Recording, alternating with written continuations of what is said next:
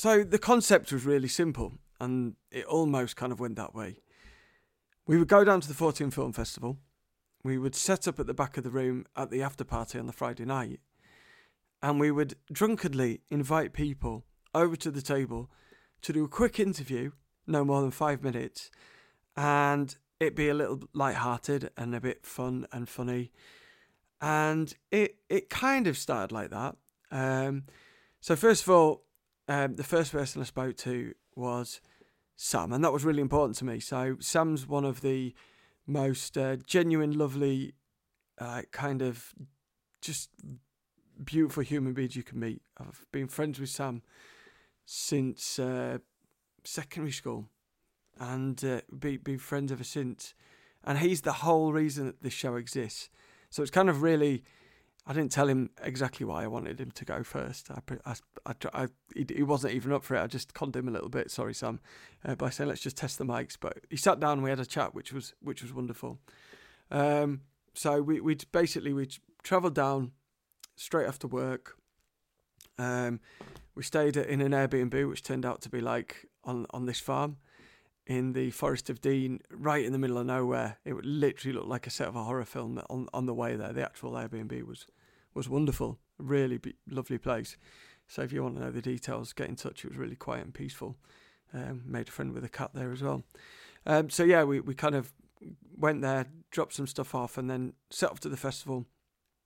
We caught the last documentary, which was absolutely fascinating, brilliant, really well done.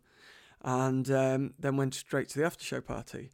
So I interviewed Sam. Then we interviewed, because she had to go, Rowena, who has got the lovely Rowena, Strange Waters short film, which will creep you out. So she'll tell you how to go and watch that. And then up pops to the microphone the absolutely brilliant Dr. Darren Naish. Now, as I say, it was meant to be just a 5-minute quick fun interview. And the guy was that amazing, that fascinating. I could have talked to him all night. In fact, I almost did. His friends left and didn't see him at the back and thought he'd gone without his coat and took his coat. So it was a good job it was warm that night. And when we finished, that's why there's no other interviews, because there was like the barmaid left. But you will all find this absolutely fascinating. The guy is exceptional. Some of you out there will completely agree with all his views. Some of you will disagree with his views. Same as other people I've had on the show. But that's the beauty of what we're talking about, isn't it? Because there's this unknown element that's quite beautiful to just philosophize and be dubious or embracing or somewhere in the middle and just discuss that and debate it. That's what this show's about, isn't it? So I think you're going to absolutely really love it. I hope you find it as interesting as I did. I just need to say, I feel like I have to. We set off after working a full day. The day before was meant to be my day off because I did a 14-hour day the day before that, and then it wasn't. I worked all day. So I was pretty tired. I had 3 hours sleep the night before and travelled nearly 5 hours down to Gloucester and then had a couple of drinks. And you'll hear that I forget the word consciousness and try and come up with loads of other words to make up for that, which was embarrassing. And then listening back proceeded to say the word consciousness about 10,000 times, which is also embarrassing. The most embarrassing thing was when I was asking what he thought of the Patson Gimlin film, and instead of calling it the Patty tape, called it the Sally tape after listening to Too Much Astonishing Legends. Shout out to those guys, brilliant show.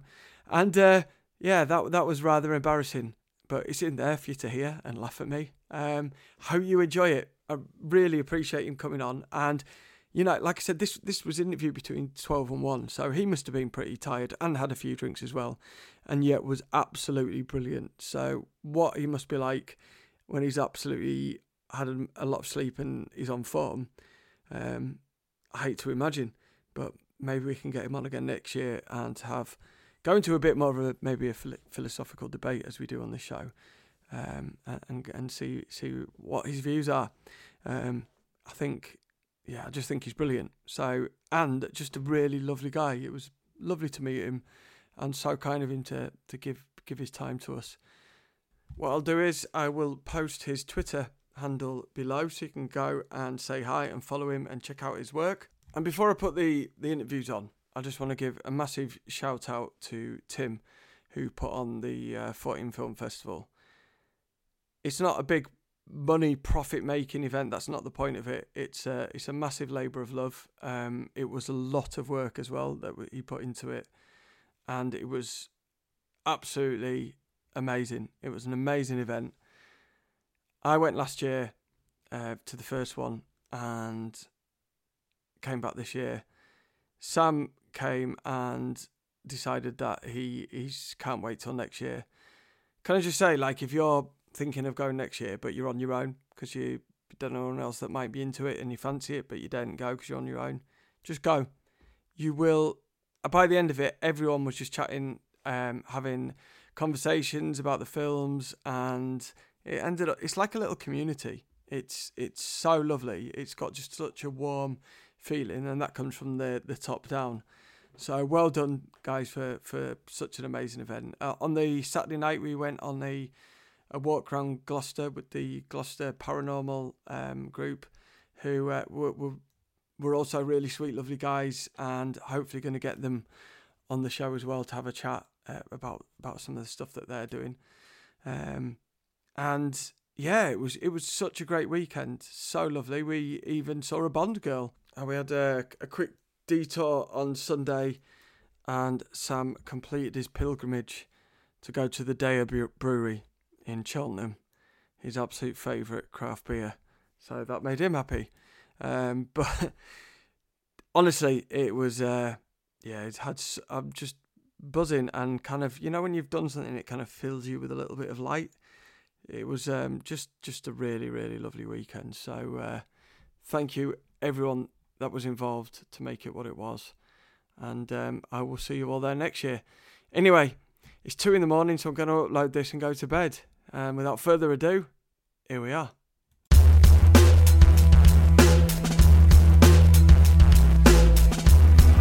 Welcome to the 14 News Podcast, live at the 14 Film Festival. So I'll be honest,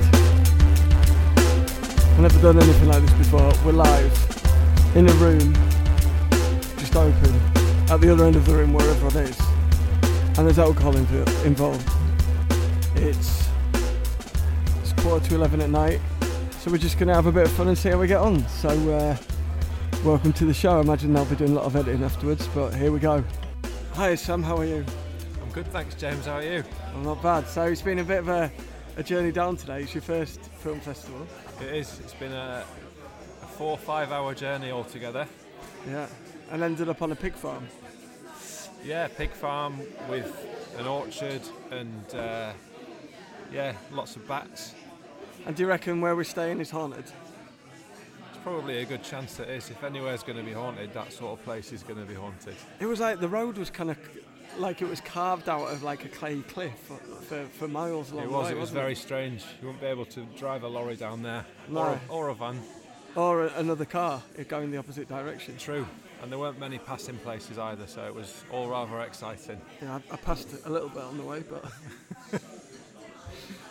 so we're gonna... So Sam's my part of my crew, and we're going to be doing some filming soon and some investigations again.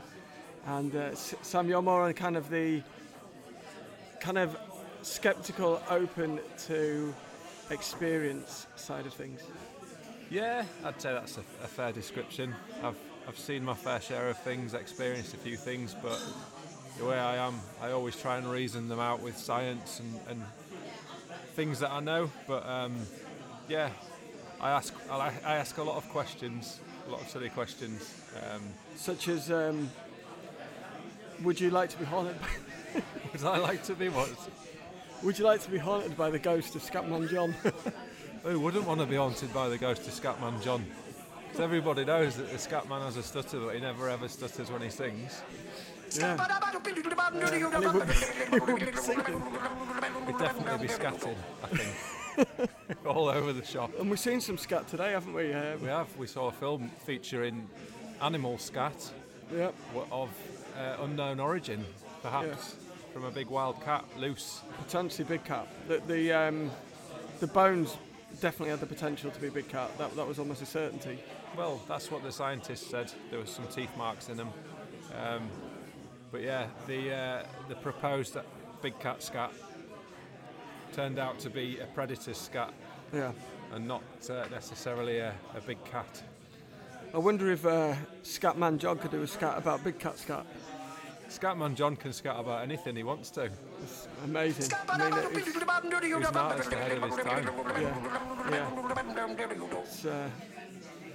Maybe he could come through on the microphone tonight. We'll see. We'll have to continue doing some interviews. So, what are you looking forward to tomorrow at the festival? Tomorrow, I'm looking forward to waking up and realising I've not been murdered overnight on the pig farm. No, I'm just looking forward to watching some films about things that I'm more interested in, like paranormal things, like ghosts and UFOs and that sort of stuff. Yeah. Yeah, it's going to be. I really enjoyed the film I watched tonight. I find that interesting, but there's almost an explanation for it. It's well, and that film kind of told some of the stories, didn't it, of like people that actually had cats in that area, and then the kind of the released came into in the wild, yeah. And then, so that's more of a scientific explanation. So you're looking forward to more of the stuff that hasn't yet been explained? Yeah, absolutely. The things that science can't yet explain, that's what I'm interested in.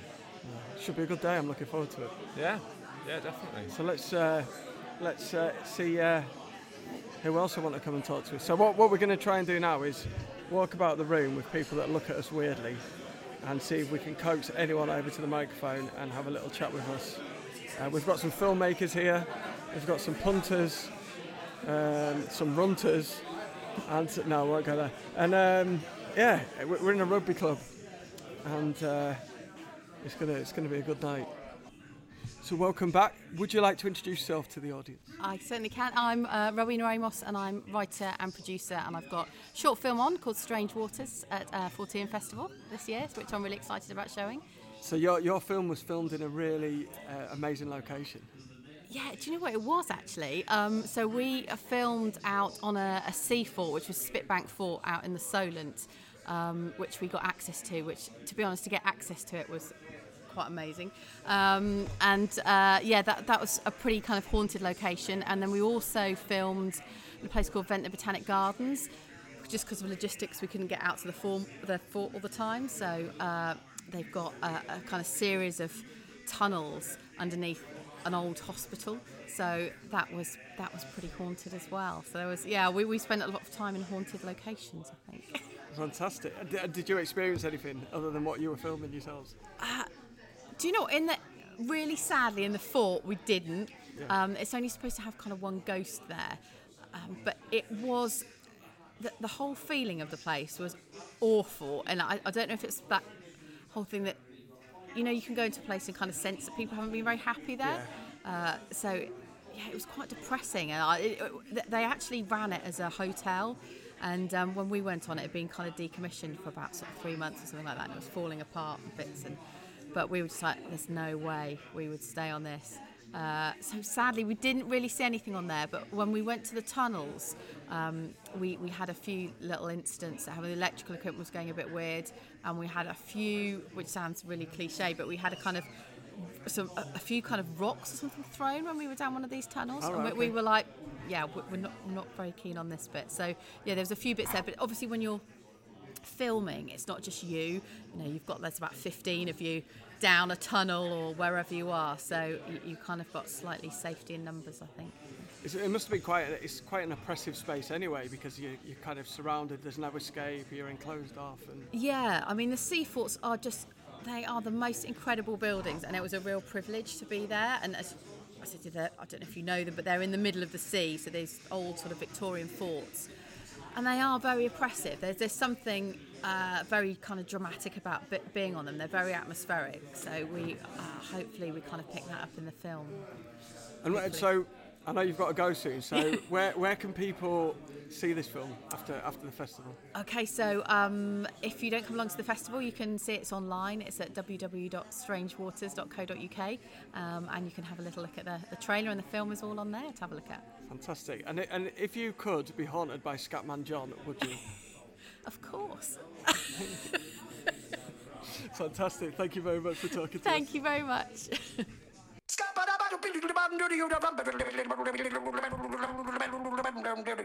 So, welcome. Would you like to introduce yourself? Yeah, hi. My name's Darren Naish. I'm a zoologist. I work as a paleontologist. I work on dinosaurs. Most recently been working on the Apple TV Plus BBC Studio series Prehistoric Planet. But I am here at the Fortean Film Festival because one of my main interests outside of dinosaurs and paleontology is cryptozoology, the study of mystery animals. I'm really interested in the people that study mystery animals as well as the ideas about the mystery animals themselves. Fantastic. So what kind of got you into that then?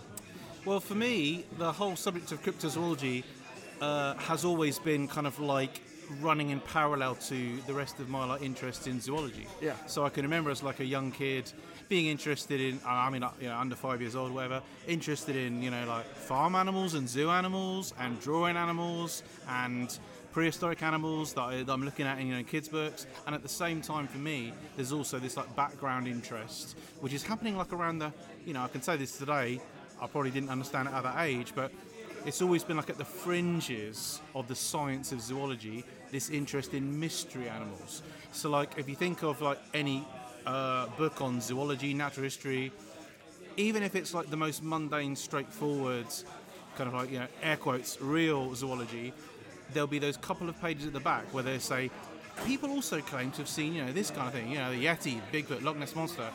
Is that actually part of zoology as well? And that has always grabbed my interest.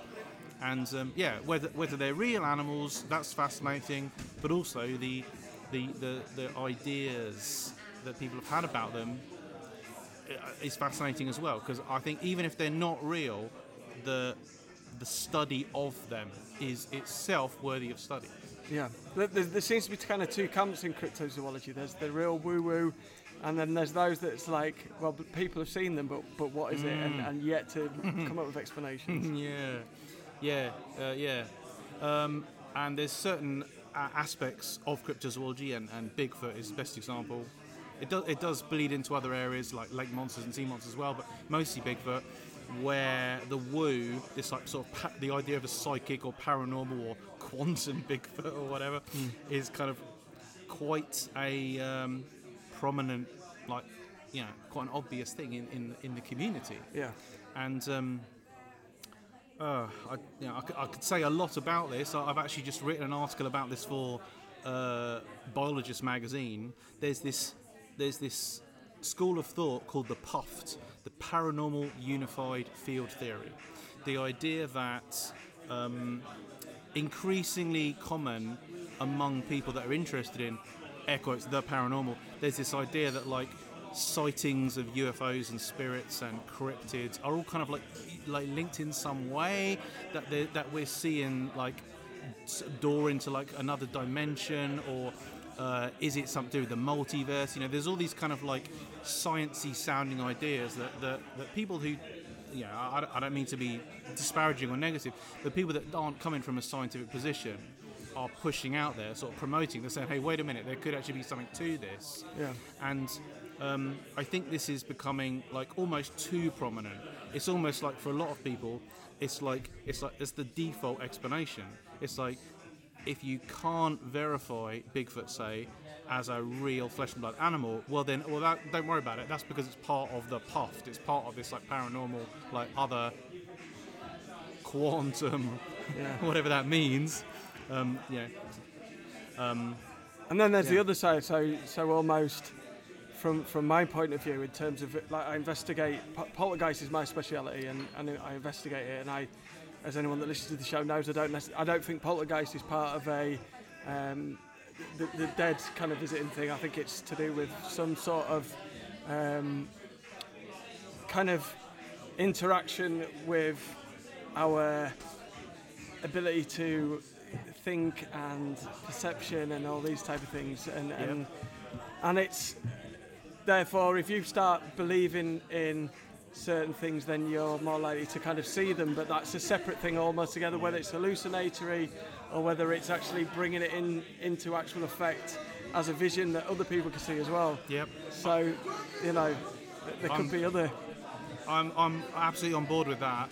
I recently wrote recently, as in like just a week ago, 2 weeks ago, I wrote a long article on black dog legends, right? Yeah.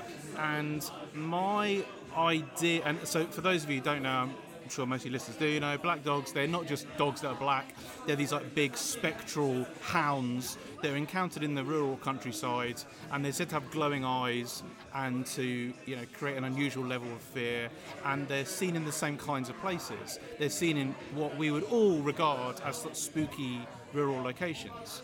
And I wonder if, in my discussion of this phenomenon, I wonder if people are experiencing something due to something about these particular locations. They're detecting something somehow through one of their senses, because we have a whole load of senses. Yeah. You'll know this, and they're then the only way that they can sort of rationalise that or visualise that or explain that to another person is to say that it was a dog-like phantom that I saw, and I'm already quite familiar with the literature on. There's a pretty good scientific literature on haunted houses, and this taps into poltergeists and related phenomena. It's like there's a whole load of places that everyone identifies as spooky for some reason. Yeah. And it turns out when these places have been studied, there's often like some reason for them feeling spooky to do with like. Well, I don't want to pin things down because every single one of the ideas is controversial. Yeah. But the idea that are people being affected by electromagnetism or some source of water that's like causing the temperature to be unusually cold? You know, you've heard all this stuff, and it's like, is that actually the answer for a lot of these phenomena? You know, phantoms, ghosts, poltergeists, monsters, that people are having experiences of some sort due to them being affected by something in the local environment, and our only way, like, it's not our fault because it's like a built-in thing about our biology, like the way our eyes work or the way information is conveyed from our eyes to our brains or how our memory works.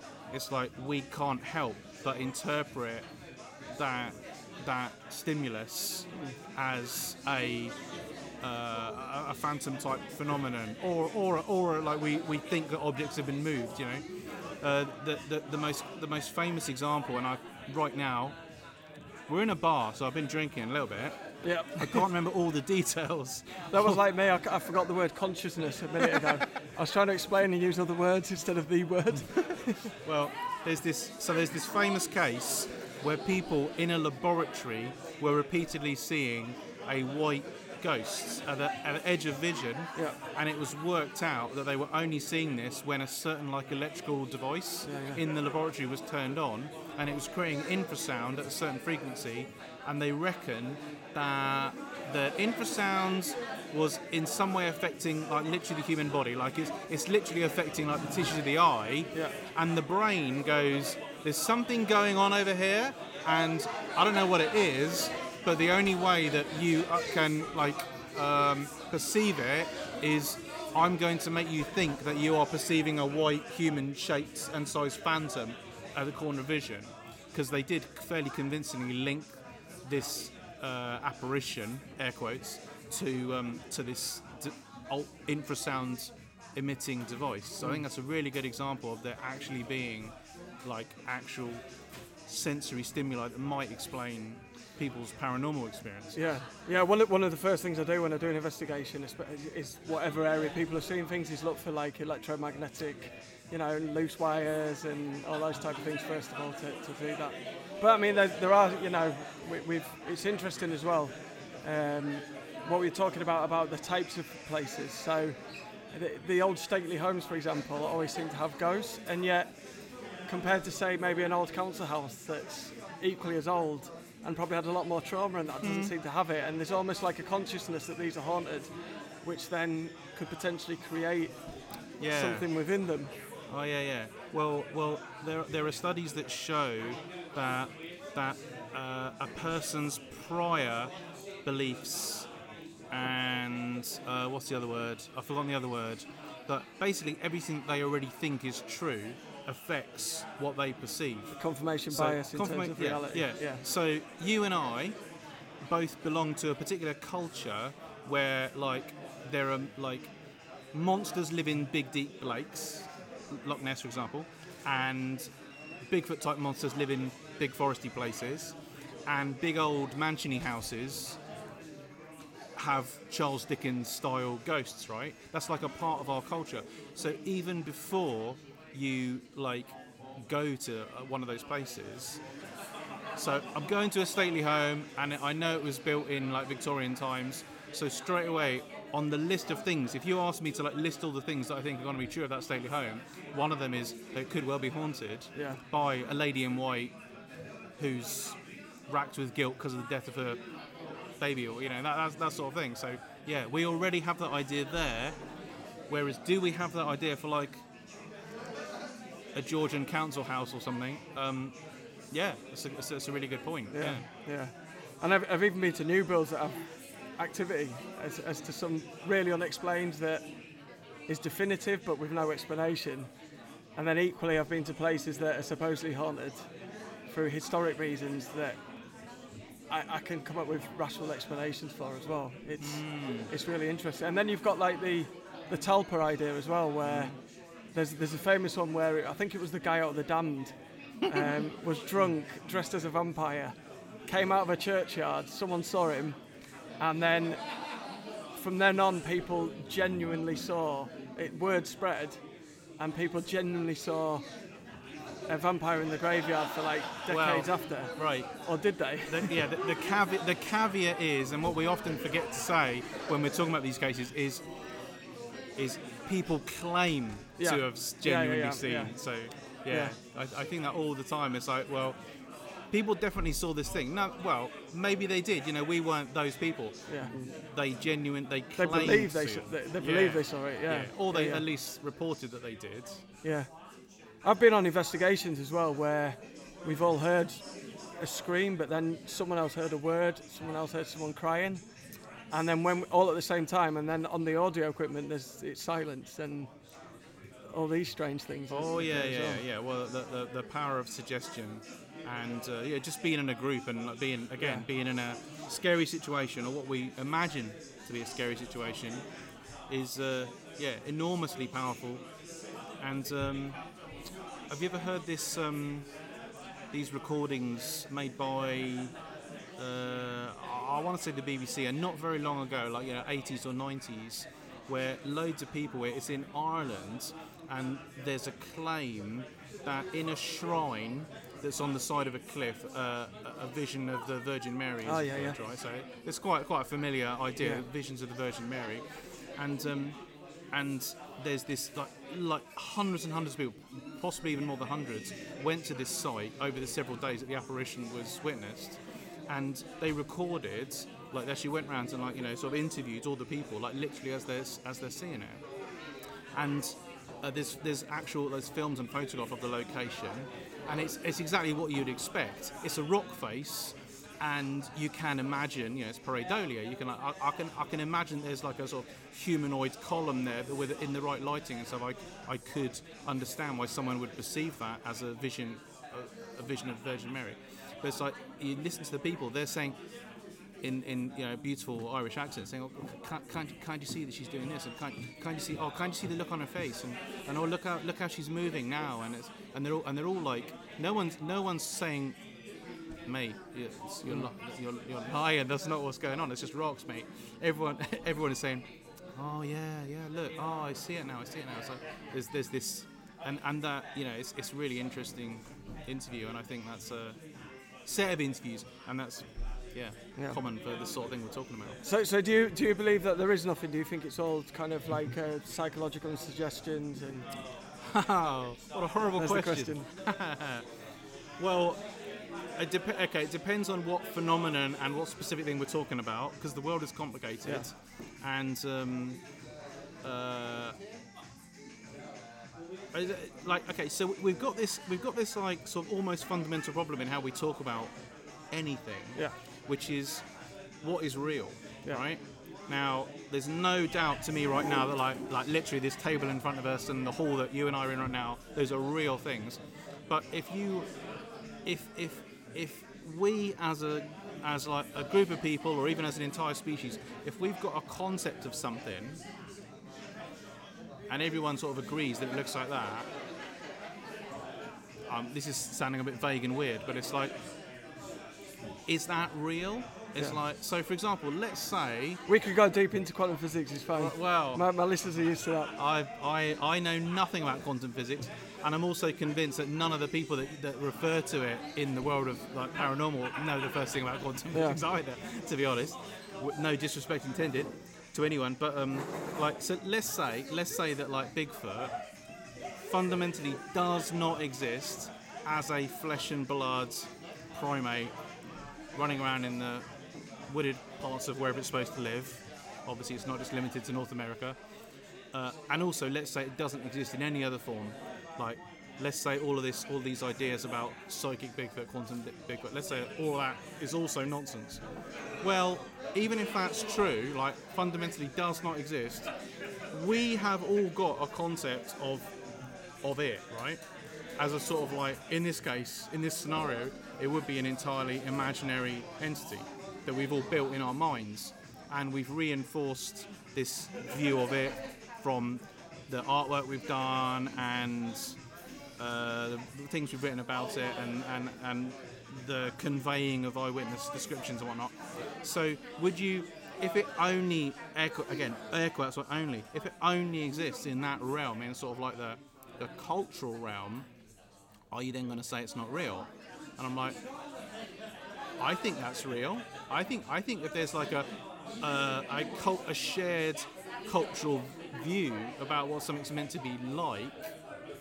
That's still real in a sense. That's still a thing that exists. It doesn't exist in the real world, but it does exist in terms of our understanding of the universe. Because even if it's like a thing that doesn't... so in this case, it wouldn't really exist outside the human skull, right? But then it still does exist. Because like, your memories exist. They fundamentally are like a thing in the universe. It's something that's like locked in the soft matter in your brain, the way your brain works. So the same for, So I think that's going to be true for some of these things. They are real in the sense that they are real because they're in shared cultural view of the universe, cultural view of the world. But all the other stuff, I mean, I do not have anything like a consistent single view on all the peculiar things that I'm interested in, because I don't think there's one solution to. But reality itself is a individual perception, isn't it? So everyone's reality is slightly different, and even in terms of, like you said, like the cable is real, but the cable, what we view is only the light reflecting and those colours. Yeah. And we never actually touch the cable either. We're touching the negative neutrons within it are pushing our hands against it. So we never actually touch solid matter in reality, in the reality of quanta. So like when we look at it like that, everything is individual perception and perceptions and what is reality within the deeper kind of part of the universe. Exactly. To go down that rabbit hole, I always feel like that is way outside my pay grade and wheelhouse. It's like, I've got a pretty, sort of very basic take on it, which is the same as I think someone would have had like centuries ago or thousands of years ago, which is like, I'm just not going to buy into this stuff about the idea that the reality we perceive isn't reality, or that there's the possibility of infinite alternative universes or simulation theory. I'm just not going to buy into that, because I think it's just far more simple to just believe that, no, this is it. Which is, don't have to worry about it. James and Darren. Yes? James. Yes. Darren. James. No. I'll go right. All right, later. see you tomorrow. Leave that in the interview. So yeah, I have been in places where with poltergeist activity that I can't explain, and people that, like for example, a youth centre, which isn't a sort of place you expect to be haunted, that staff that know nothing about its history or past have come in and things have occurred without any suggestion, and that place was quite extreme, and things would respond where we put a ball on the floor, and we said to move the ball. And like on the third asking, it flew up so high, it knocks the ceiling tile off. On command, up until the point you put a camera at it, and then it would never do it. Wow. Rooms overturning, and again, so one room frequently got, the alarms used to go off, and it was on the top floor. And we're talking from the window, so there was a story below the first floor window on that particular area as it went down near a cliff. So we're talking maybe 60 feet up in a lock window. That room got rearranged so frequently, like they paid to have the locks changed, but it still occurred. We put a camera in there, and nothing occurred the entire week while the camera was in there. The night we took it out, the entire furniture the bed got tipped upside down. And the person, if someone had the key to go in, they would have to turn the alarm off at the door, and no one had accessed the code either.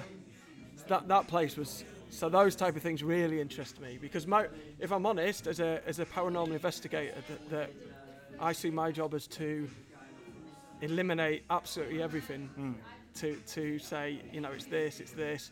The one is a perfect example because it just fits the narrative so well. Of there's knocks. It's like, when does this occur? Well, normally at this time at 3 in the morning at the witching hour. What time does your heating come on? We set it for about 3 o'clock, 2:30 to warm up for. Yeah. Okay, so there you go. And it's those type of things. So but that place was just. Those are pretty incredible. It was amazing. Accounts. Yeah, it was to the point as well where we the local authority ended up booking other spaces because we had kids that wouldn't even go in the building because they'd experienced things while they're in there. How sure are you can absolutely 100% rule out human intervention? Lives, my own life, everything. We went in one night at random. We hadn't planned to go in in terms of the ball. We'd gone in this room and just said, shall we ask it to do something? We'd chosen this ball at random, and it literally flew from the ground to the ceiling and knocked the ceiling thing off. And it was maybe 4 feet away from us on the floor. And things like that. Even to the more extreme, we sat someone on a bed, and we asked it to move the bed, and the bed moved. No one else touching it nearby. Well, yeah, stuff like this is very hard to, come up with a good dismissal of it. Yeah. But It's. I mean, and like I say, most places though, I come up with explanations and rule things out. But that place in particular was just. I don't know what it is. Like I say, I don't believe it's. I think ghosts. For what people see as ghosts, I do think people see ghosts. I think that's almost like something replaying because it seems to follow the same thing over and over again. But with the say for example that, and to go back to the other thing, I think whatever you then determine what that poltergeist is. So Native Americans thought it was a coyote spirit, and they start seeing coyotes. We used to call it fairies, and we'd see fairies. And now it's the modern kind of thinking it's ghosts, and I think that's why people are starting to see ghosts, and I think it's something to do with our conscious interaction that will then create it. So if we actually went in a place, there was a famous, you probably know, there was a famous laboratory experiment, wasn't there, where they designed a poltergeist in the lab. Yeah. And but then again, it's the movements that they recorded were so ridiculous, it looks like stop frame animation, and it's almost for some reason, it's almost, I always say, there's enough evidence until there's evidence. Yeah, there's a whole bunch of cases of people trying to will, not that's the wrong word, not will, but manipulate. Yeah, something into reality. Yeah, make something real, and Yeah, which is kind of like it's not really done under sort of like I was going to say strict, and that's a bad word to use, but it's not done under like normal scientific protocol, because the people actually so wanted something to come of it that then you've got like, you know, people wanting to convince others that there is something there that they've done. So I've seen like in cases at meetings, not that different from this one, loads of cases where cases where people have shown really strange things to do with, like, you know, toys moving supposedly under their own will, and injuries appearing on people's bodies and all that sort of stuff. And I at least consider it possible that in at least some of those cases, it is that the people that are filming it or involved in it so want something to happen that they have in some way affected the environment. Yeah. And if we're talking about toys moving, I mean they've actually physically done something that's resulted in the toy moving. Or if people have had injuries appear on their body, and I'm sure you know of similar cases, it's like, it is horrible and amazing what has happened to, you know, the physical self when, you know, people have, like, there's cases where people have like caused bruising to appear on their own skin due to like how do I describe it? Not self-harming. wishing it. No. I mean talking like, about a consciousness creating. Yeah, like people have actually created injuries on themselves. I suppose the opposite sense, you've got people that genuinely believe that they've been healed, so they go and see a shaman, or you could tell someone that this rock will cure them, and if they believe it enough, there's been miraculous healings of uncurable things in the past as well, just due to a consciousness ability to control the body. Yeah, there's definitely tons of stuff that we don't understand, and it's certainly still worth recording it and you know, studying it and whatnot. But what I find myself saying quite a lot at the moment is that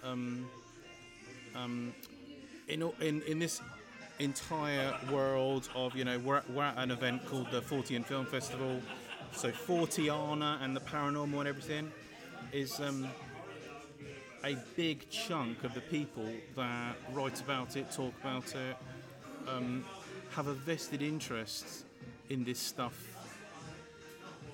being perpetuated. So, like, if you think about, you know, a specific subject that's related to the paranormal of Forteana, what do? You go and look at like books on Borley Rectory or, you know, UFOs, psychic healing, whatever, and not all cases, but in the majority of cases, they're written by people who've like basically made a living out of writing about that stuff, and have always wanted to basically carry on doing it, and have wanted to find more stuff to write about. So I think we have to remember that a lot of the what I'm saying here is that a lot of the people that report this stuff aren't necessarily honest reporters. They are like looking to always write about weird stuff, and always want to put a weird spin on it, rather than, you know, why would they put a skeptical spin on it? My friend Sharon Hill, who writes about this subject quite a lot, she's got this brilliant line, which is, people don't want the debunk, they want the bunk. And it's like, and I so think that's true. I think that there's so many like famous cases in ghosts and poltergeists and UFOs and monsters where who's it coming from? Who's reporting this stuff, and who is constantly giving us new stuff to add to the canon? And if you actually go back and, like, you know, get right in there at the root of the case, which all good researchers want to do, but if you do that, you find it's not quite as simple as, like, you know, Jeff the Mongoose isn't just people meeting a talking mongoose that lives in the wall. That lives in the wall. It's like there's this like complicated backstory to the people that are supposedly having that experience. As just one strange example that's on my mind. Jeff the Mongoose is an amazing case. Yeah, there's a movie coming out. Is there? Yeah, with Simon Pegg. Right. Playing. I'm sure he's not playing Vori, the girl that spoke to the mongoose, nor is he playing Jeff the Mongoose. But he's I wonder who will do the voice of Jeff the Mongoose. Yeah, that'll be a great film. Yeah, it's a really interesting case. It's I think that desperation for belief is the fact that people want to believe there's more. That we this isn't just it, and there's we're a really small team, but sometimes people do come on the investigations, and most of the time, absolutely nothing happens. And I because I truly believe in that some of the experience, it's very much like in my belief system not to manufacture anything, and they're disappointed because most of the time, and I even tell them before they come, probably nothing will happen. You won't experience anything. And they go home disappointed, and because they're desperate for it, because they want to believe in things. Even those that are really sceptical and don't believe it anyway, still have that slight hope that there's something will occur. Yeah, if I went on a ghost tour or visited a haunted house, I'd be well disappointed. Yeah. Yeah. But when it does, I love it when the skeptics and it's those that are like, for example, the place in Filey, those who were the most hardcore skeptics used to be the ones running out because it would almost pick on them. Yeah. Funny. Yeah. Well, I'm always like framed as or used as a skeptic, but I've had like a long list of inexplicable experiences. But the way in which I interpret the experiences, I think, is the key thing, because I know that some of the things that I have experienced, I know that other people wouldn't have interpreted them in the same way. Yeah. Like, for example, so like I don't want to start talking about them. I only do them at the right time. But on 2 occasions, I've had distinct physical contact when there's no way I could have had physical contact from anything, and one of them was a very powerful punch in the back of my right calf, and the other time was a very powerful whack on my left shoulder as I was bending over. Both of those cases was my musculature responding to me like being stressed, being in an unusual pose. Yeah. Like I was, the thing in the back of the leg was, I don't run at all, and and I was running, and it was a massive muscle cramp, but it literally felt like Yeah. a prop punch. And the other thing was like a weird contorted pose when I was putting a backpack on. But I know for sure that when I know for sure that sounds very arrogant, but I'm pretty confident that when other people say, I was walking down the stairs and I was pushed, and that was because that was a spirit that was trying to push me down the stairs, it's like, well, wait a minute, the human body can experience what feels like a physical contact and isn't. So I think, I think that's part of it. I think how we actually interpret these things is, again, hugely dependent on our own, individual experience and expectations, and with what we were saying a minute ago about prior mindset, sort of prior beliefs. Yeah, I've got fibromyalgia, and you can literally see my muscles moving as if someone's like actually grabbed my body and moving it around. Right. So yeah, I do kind of get that. And it's hard though, isn't it? Because we know some people. I spoke to someone who was a non-believer and said that they fell forward and someone pushed them up, which would defy physics. But again, without being there and witnessing it, is it that their viewpoint in terms of how they fall and everything? So all we can do is say that they believe that, and it's great to want to believe it, but it's very hard to prove unless you're there and see it. And this is one of the constant battles, isn't it, that we have in terms of explaining the unexplained. So in one of the things that I'm involved in, and this is going back to cryptozoology, is studying people's performance as eyewitnesses. And people are, basically all the studies that have ever been done demonstrate that people are terrible eyewitnesses, right? Across the board. And the I can't think of the collective term for everything involving the study of the legal stuff, right? Can't remember the term, but like it's been most studied in that field. How reliable are people when it comes to witnesses observing, a suspect and what they look like and what they're wearing.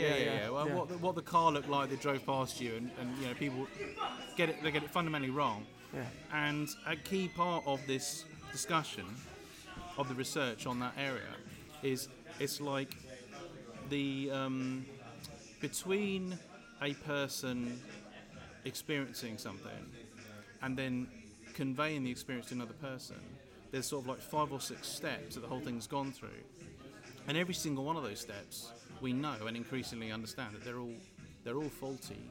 So even the sense of you perceiving something in the first place, what you think, because you don't. This goes back to what you're saying about the cable. It's like you don't necessarily. You aren't. Again, this is getting into a weird thing that I'm not quite an expert on. I'm not an expert on at all. But it's like even whether you even see something, you often can't be sure, because instead it's your perception of what you air quotes think your eyes air quotes saw, right? Yeah. So that's the first filter. It's like what you perceive is not the same as what you saw. And if you move your head, even your eyes are going quicker than your brain, so the scientists that know this stuff know that your brain even fills in the blanks, Right. don't they? So Yeah, exactly. Yeah. And then it's got to pass into memory, and we know that memory is like highly faulty. yeah. And then at some point you've got to like extract it from memory and then describe it to another person. And that process, like there's a bunch of steps in that. And I think it's fair to say that without being mean to anybody, it's like everybody wants to make their life sound a little bit more interesting, or at least interesting. So add in all those filters, add the fact that people are quite naturally and understandably inclined to, slightly embellish or slightly exaggerate or something, then, saying I fell over and rebounded is I don't know. I'm not necessarily discounting that particular case, but again, it's quite complicated, like how this stuff is actually conveyed to other people. Yeah. It's fascinating. So you, before I let you go and actually enjoy your evening, what of all the cryptozoology are you most interested in, and why? Which beast? Thank you. It's a good question. I don't know. I'm interested in all of them. So on a question like this, it's like when people say, "What's your favourite dinosaur?" It's like What is your favourite dinosaur? Yeah, I like. Oh Christ! I'll say Eotyrannus, which is the dinosaur I described for my PhD back in 2001, and just published this year the final sort of definitive study on it.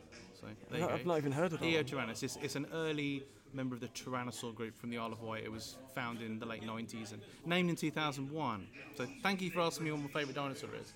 But cryptids, I'd say it depends on what I'm thinking about on the day. So at the moment, due to various conversations I've had here, I'm gonna stick with Bigfoot, because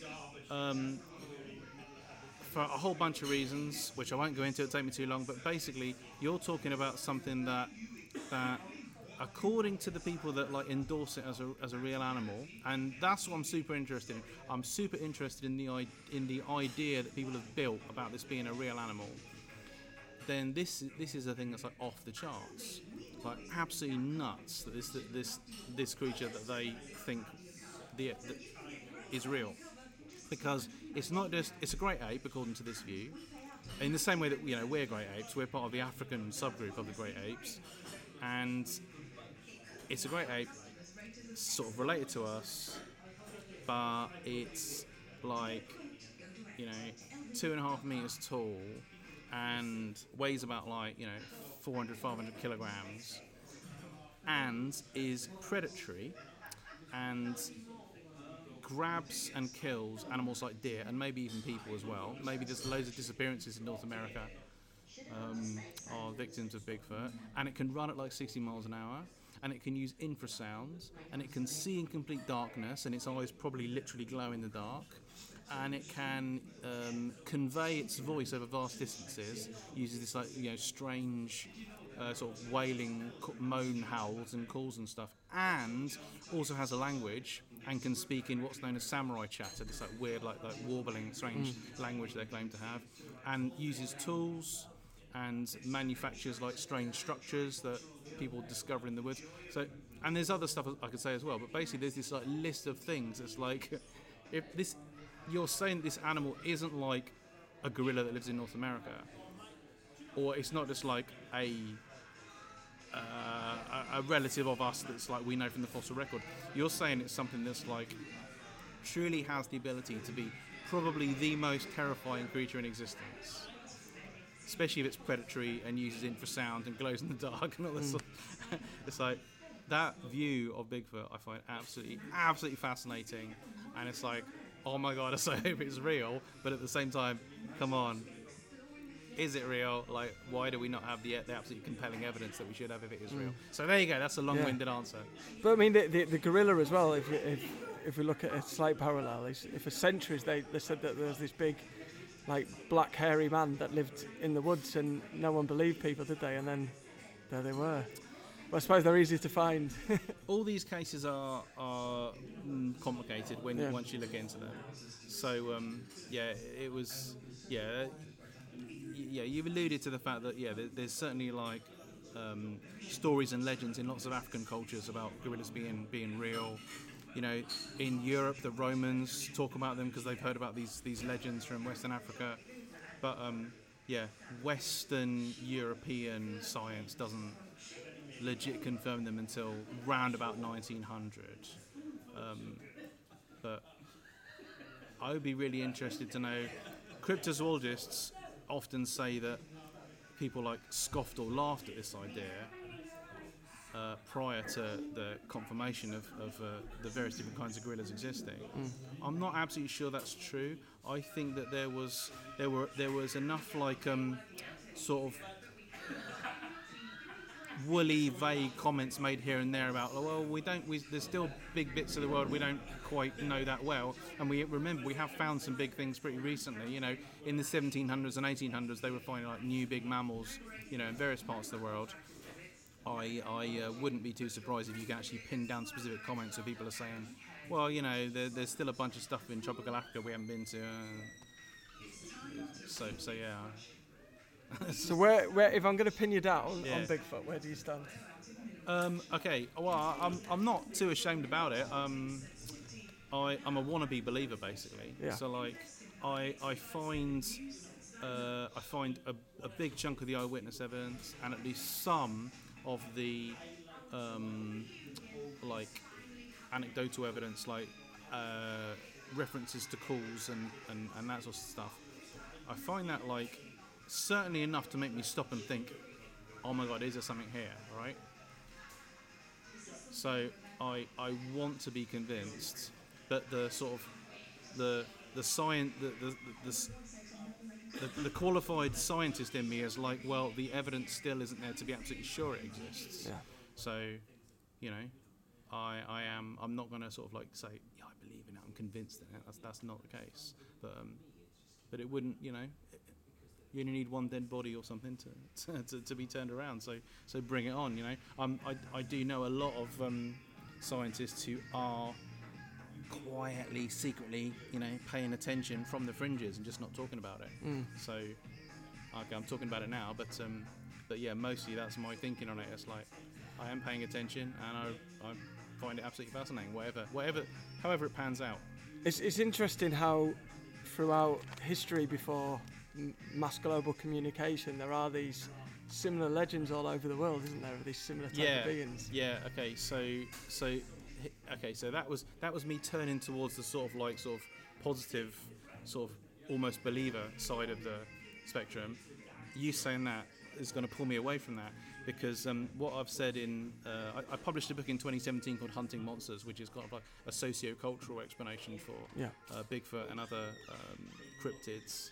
And for me, a big problem with Bigfoot and all the creatures like it is we know that basically every single human culture has always had some vision of a creature that's kind of like us, but is different enough from us to bridge the gap, air quotes around gap, between us and the rest of the natural world. So everyone's got some like legend or myth or story about a kind of wild person that lives in the woods and is a bit like us, but is also, like I say, lives in the woods or whatever. And that's everywhere. That's everywhere. You know, Europe has this long tradition of the woodwozer and various wild men and wild women. You know, even here in England, and it's present throughout all African cultures, all Asian ones, all the American ones, Australasia. They have similar stories, and other places do too. You know, like Hawaii and New Zealand as well. So that for me I think that even if there weren't people claiming to actually see or interact with or hear or whatever Bigfoot or Bigfoot type creatures, it's like, again, already there's the concept of that kind of creature. And then secondly, compounding this is the fact that we, by the nature of being human, are programmed into seeing humans everywhere. So we cannot help it. You know what pareidolia is, and I'm sure it's relevant to a lot of what you do. It's like we're always seeing human faces and human shapes. We can't help it. It's the same with the alien thing, isn't it? For if there were aliens, there could be a conscious ball of gas, but we always try and give them a humanoid shape when we invent them, don't we? Yeah, exactly. So again, even if there wasn't, even if there aren't big, hairy, human-like, whatever Bigfoot actually is, if it is real, even if that isn't a physical thing, it's like people are still having that experience because of what I just said about humans needing to have this belief, and because of the fact that we see the human shape absolutely everywhere. So for me, both of those things actually weaken the sort of the possibility that those are real creatures. So where do you stand on the Sally tape then? Which what? The Sally tape. Sally? The one that was shot in, is it the 70s? With the female Bigfoot. That's the Patterson Gimlin. Patterson Gimlin, yeah. Why are you Sally. Sally? What? That's what they called the Bigfoot. No, she's called Patty. Sorry, I've got that wrong. Whoa, I was like, Yeah, what the hell? I don't know where that's come from. Not familiar with this one. Yeah, the 20th of October 1967, Roger Patterson and Bob Gimlin, Bluff Creek, California. Yeah, I've flipped back and forth on this over the years, and I've written a lot about it. And okay, so there's a whole bunch of like specific anatomical traits and the way it walks and stuff that like look real. But then there's also the fact that we now have quite high fidelity visions of views of the film due to like digital remastering and stuff that's been done in recent years by this guy called M.K. Davis.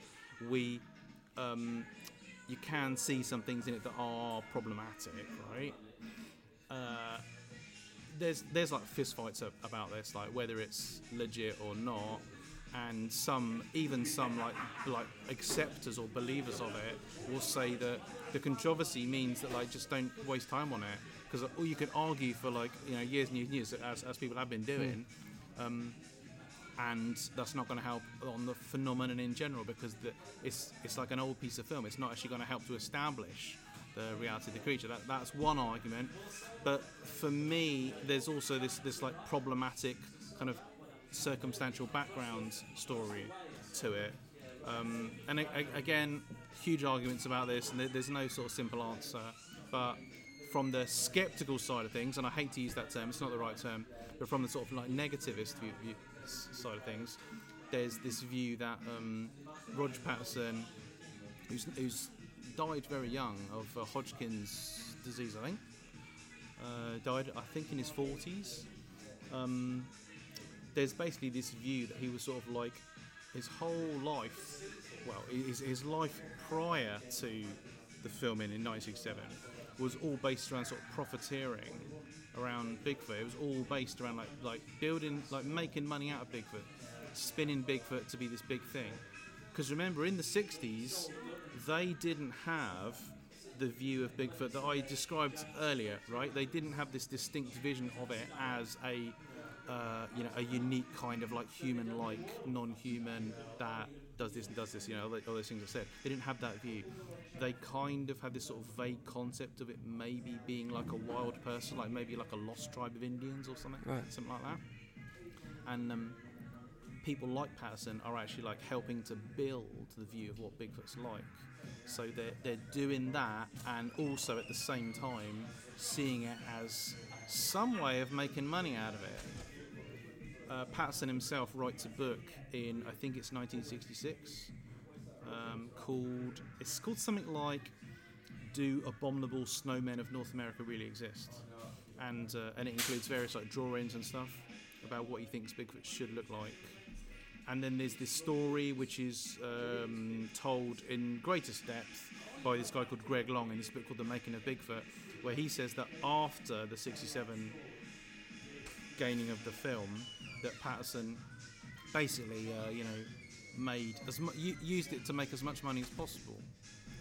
And again, it's like, there's no sort of simple out to like, because on the one hand, we know that a load of people, like, let's say someone makes the most profound and amazing discovery in the whole history of humanity, like something with massive scientific importance. Well, you know for sure that there's a whole load of people who immediately would think of that as a profiteering exercise. How can I, how can I make as much money as possible out of this? I'm thinking of this as someone who's not just because I'm a scientist, but as someone who's fundamentally a sort of an egalitarian and a philanthropist. It's like, if I discover something, then I kind of think that sort of belongs to all of us, and I want to.